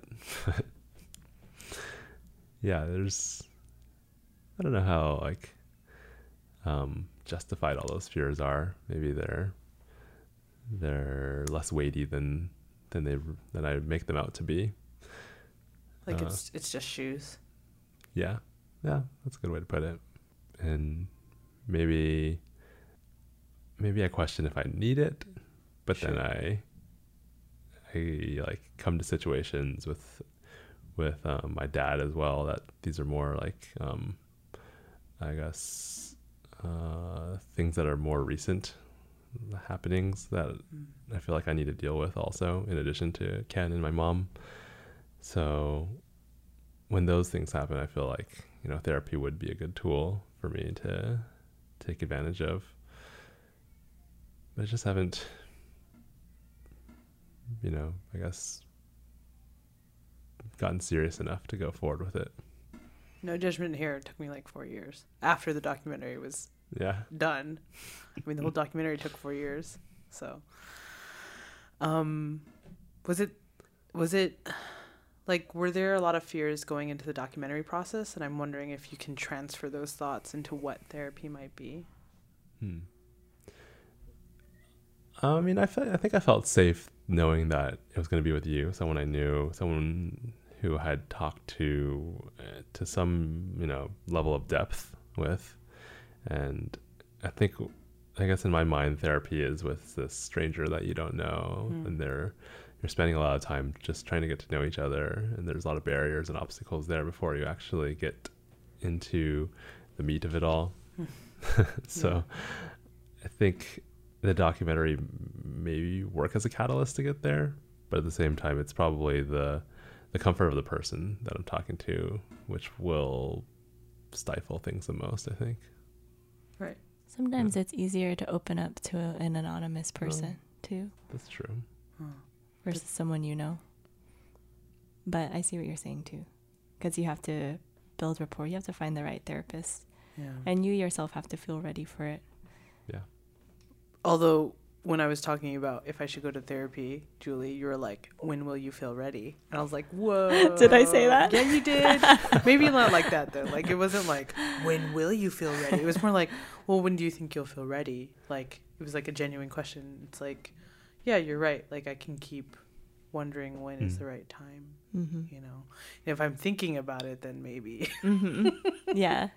Yeah, no, definitely a lot of fears around that. Like, even now, sometimes I'm like, I have to think of something to say during session, and it's like, once I get there, it's like so easy. But sometimes I feel like, come in with like an agenda, not like an agenda to like ulterior motives, but like come in with like talking points. You know, it's like so silly because like now I'm at the point with my therapist where I feel like we've got a good rapport, there's trust and stuff like that, and you know, I told her things that I haven't told people that are like, you know, like there are things that I've told her that I definitely haven't told Julie. Julie just doesn't know. What? I'm definitely going to reveal them on the podcast right now. When will you be ready to tell me? So many confrontations happening in this podcast. We should definitely confront Julie about something, though. Okay, Chris will think about it. I thought you had an actual thing to confront her about, but I actually had to make something up. Okay. We're moving into the confrontation portion of this is actually an podcast. intervention. Chapter 3. Yeah. I guess I'm kind of curious about you and your brother's relationship, especially after he watched your doc and realized like that you had gone through some things like depression or you had some depression. Do you feel like after talking about that, you guys had a deeper relationship all of a sudden, or was it more like a couple doors had been opened up and that had now, I mean, it's been like 6 years how many years has it been since you released your doc? 5 years? 5? I think I officially, like, in my head, for some reason, 2012 was the year that I finished because that's when I graduated. But I think it was still a work in progress in some ways. Yeah, I was probably officially finished in 2013. So I have one more year until it's the 5-year anniversary of my dog, Oh, wow. which feels like a lot. But to answer your question, I think that it was more like the latter, where like we knew that we could open up about more things versus like I don't know if we had a direct discussion about the depression or some of the content of the doc, because what I did was I sent them the link, like both my siblings, and they're like, hey, so your pictures are in this doc and I'm going to be releasing it soon. I wanted to let you know. And actually in the doc I never really talk about my siblings, but my sister was the only one who wrote back. Oh. Yeah. And that was interesting. It wasn't confrontational at all, but she had questions. And then, yeah, but I think since then, especially since my brother was in social work, there's a sense of like, oh, we can talk about certain things, you know, like I was mentioning before, like family dynamics. And back in college, it was like more of an appreciation. But I think now, like, we're looking at our parents and they're getting older, and it's like, you know, and it's less about like,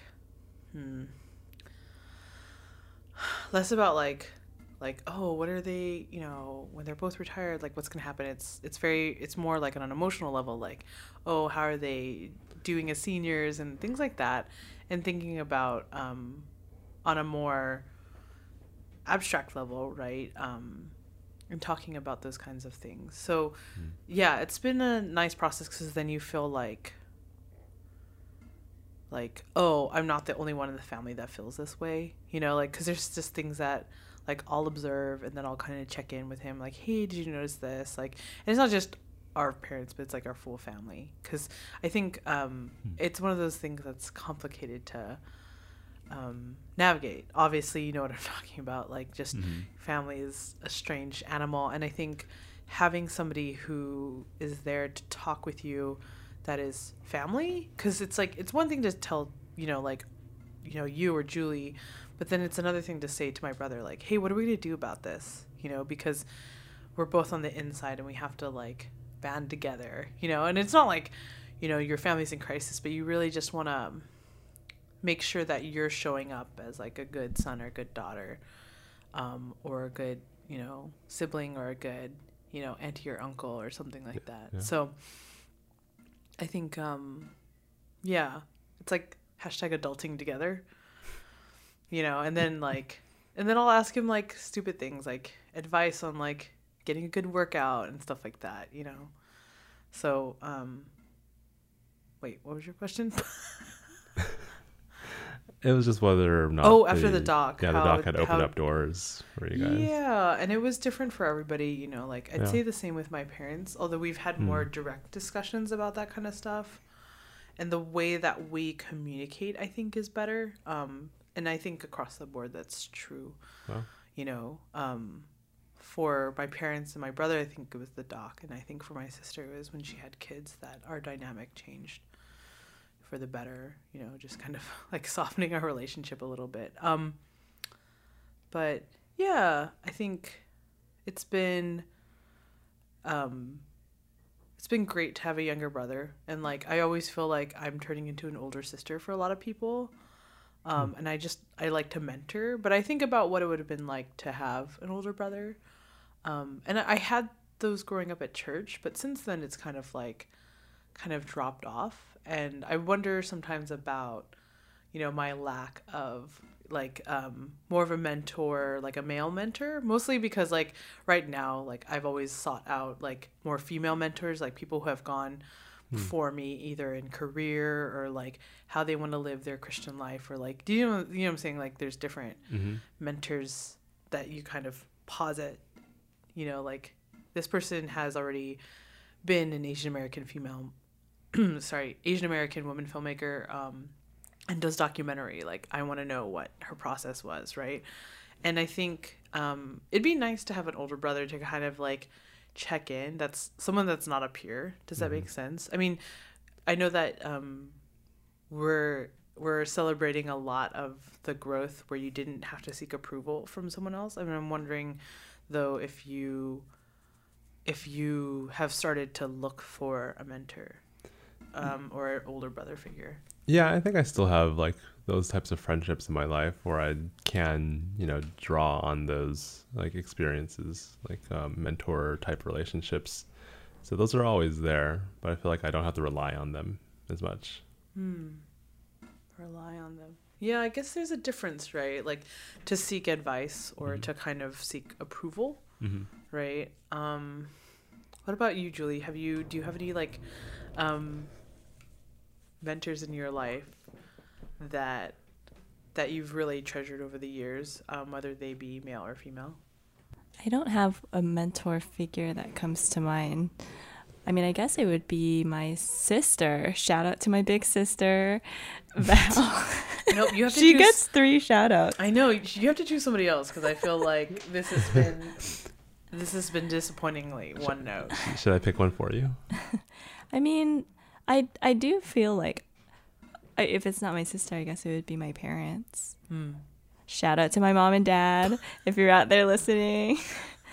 Thanks for everything. Now it's turning into Coast again. I just want to dedicate this song to my parents because I've actually never really had many male either mentor figures or even like friendships, I guess, in my life. I mean, other than my dad. So wait, are you friends with your parents? Oh, the question. I think as an adult, I feel like no. Oh, you were gonna say I know. yes. Well, I So was, close. but I don't think That would have been a first. my parents will. I don't think parents can really be friends. What? I mean, they can, but You mean to their sons and daughters, right? yeah. I mean, our relationship has changed as an adult. I mean, like as me being an adult. You're an but- adult child, yes. Yeah, adult child. Do you But think I still see them as like guiding figures for me. Do you think they see you as a child still? I don't think they do, actually. Like my mom told me, she's like, once you turn 18 and we said bye to you from college, she was like, I thought to myself, I'm done. She did say that. She told me that. I was like, oh, I wasn't thinking that. I feel like we're definitely children at like 19 to 29. Oh, yeah. Yeah, Yeah. yeah. Like I'm fully done. till you're like 29. And then something about 30, you're like, okay. No, to straighten up and fly right. Actually, Your back mom. to navel gazing. Like, what did you think about the documentary process? Because you didn't necessarily have to sit in for all of it for that first part. You were just like, what's happening? But then the second part, you definitely got plunged into whatever this documentary journey was. Well, I thought it was really cool to have, because I went to, me and you, we were in grad Yes, school, yes. and that's how we met. And then so that's when the documentary was born. So it was cool to be able to see it from like just an idea. And then it was always this like vague concept. I was like, what's she really up to? Like, what's she doing? And secretly working Yeah, in a lab. like I mean, gone all the time. I and know, experimenting on animals? What? what? I only was really there for Chris's side, but I didn't even really know what Chris's side was going to be like until I watched the whole thing. And it was cool to be able to see everything that you had been working on, and it was like it's really representative of your heart and soul kind of, and to be able to see that, like, Whoa. yeah, I know. Everybody got uncomfortable when I said that, by the way. Don't make eye contact. No, but it's like it's cool to see like something that represents who you are, and like I mean, like yes, everything that yes. you're Sorry, I was passionate shaking my about, head. and like everything you've been working to. I'm trying to affirm you. I know, and I can't take it. Product of your I mind. can't take it. Anyway, If so, you were April, you would yell at me. You'd be like, just take it, Vanessa. And I'd be like, okay. Sorry, so you were affirming me. Go on. I love it. so that was my process. Did you get to see anybody change? Like Chris or me For in yourself. the process of right? Did it change you? Changes. All I see erase his faces. Misplaced hate makes the okay. A little Tupac for us. Did I see anybody in like? Did I see you and Chris change since the documentary? No, through the documentary and since then. Oh. It's okay to say no. Not necessarily changed the way that I saw you guys or myself. No, less about that's not perception and more about like, did you see like you knew me before the doc and then you got to see the process of the doc and then finally the doc being done, and then now we're at like whatever almost 5 years later. 5 years. Like any changes that you've observed since then? Like in me or like in you? Anything. All sorry. three of us. Oh, Because we're all in this together. okay. I'm like prolonging this question and answer like so much. No, that's fine. I mean, is the question unclear because you're trying to buy yourself time? No, yeah, I'm just trying to figure out what the question was.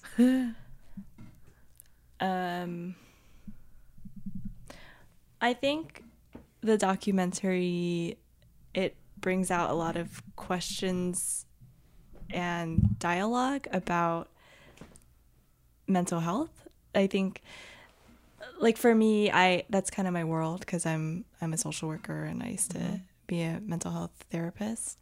But I think a progression I've seen is it's just kind of built into our conversations together or having, like open discussions or dialogue about mental health related issues. And it's kind of opened the door in that way. Do you think personally it's done anything? I feel like it may have accelerated the amount that you knew about Chris in terms of his inner life. And I'm not taking credit, but I am.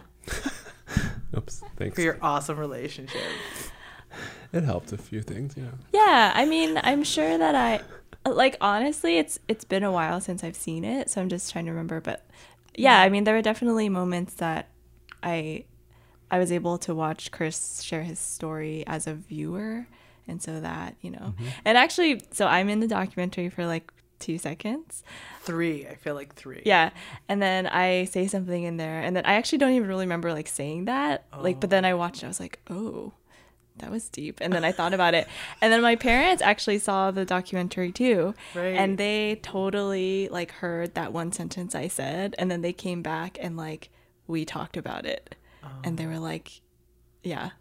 Is it the fear is what? Yeah, I say something like, we work so hard to build like our own reputation or like, your own image. To manage the way that people see us and stuff like that. So my dad actually like saw it and then thought about it for like 5 days and then, called me and he's like asking me if I thought maybe the way that I was raised or like something that he had unconsciously projected to me, like that kind of led to that, belief that I had. So. That's thoughtful of him. Yeah, did it? I'm sure there's on some level, yes, just because we are kind of a product of our environment and we pick up things from our family that we don't realize we pick up and they don't realize they pass down to us too. Sure. Yeah. I'm trying to think about how you recently showed your doc again, and people we know in our life have seen it, and how that kind of like brought it back into the forefront of our minds for a moment. And I guess it helped me realize how like impactful it is for other people too, not just the people that are in it, but them recognizing me and seeing me in a different way too. Is that scary? Not really. Well, maybe because I kind of forgot what I said in it. That's amazing. I definitely say I'm depressed. So sometimes I get nervous, like, Yeah, maybe it's more about me worrying about what I said about my dad in it. But I kind of forget what I said in there too. But So I it's just fine. remember him. Yeah, I just remember him saying, or me not wanting him to see it. So I think there was some fear there. But besides that, I think it would be all right. But for our relationship, I mean, I think from the start we were pretty open, and maybe this just gave us more insight into our relationship. I don't know if there was anything additional, because I guess having Julie in the filming process, she got to see those things, and it was open for discussion since I was already talking about them in the doc filming process. right. Well, that makes sense. Would you want Kaylee to see it? Yes. I think it'd be important for her. I think it would help her understand herself a little bit more. Just the overall experience of life, how not everyone's this perfect person that they see on the Disney Channel. Yeah, so I think that's really what's shaping what she thinks of people and how you're supposed to be. But, yeah, maybe there's beauty in imperfection. I hope so, because Yeah, not so perfect over here. Because I've never thought about that, like I've never wondered what would it be like for, Kaylee to see. Yeah, whole other generation to see it. I mean, I think these are issues that people will always continue to deal with. It may open the conversation for her someday. Yeah. That's what we really want, right? Julie's on her phone. She's done. I'm looking up a inspiring quote we can end on Oh, perfect. about brothers. So This is yeah. exactly what Oh, good, I needed, because Good. I'm terrible. Yeah. Julie's obviously got this in the bag.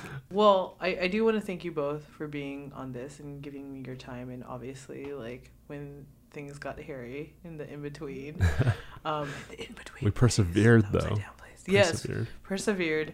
And I had to look things up on the internet and then also throw things on the floor and have a tantrum, whatever. But yeah, I thank you again. I mean, obviously it's not only just thanks for having us. Thanks Vanessa, thanks Julie.